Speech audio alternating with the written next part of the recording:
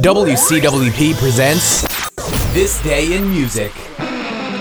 Welcome to This Day in Music, the 25th of March. It's all birthdays today. 1934, singer Johnny Burnett, who had a UK and US top 10 hit with You're 16. He was killed in a boating accident in 1964.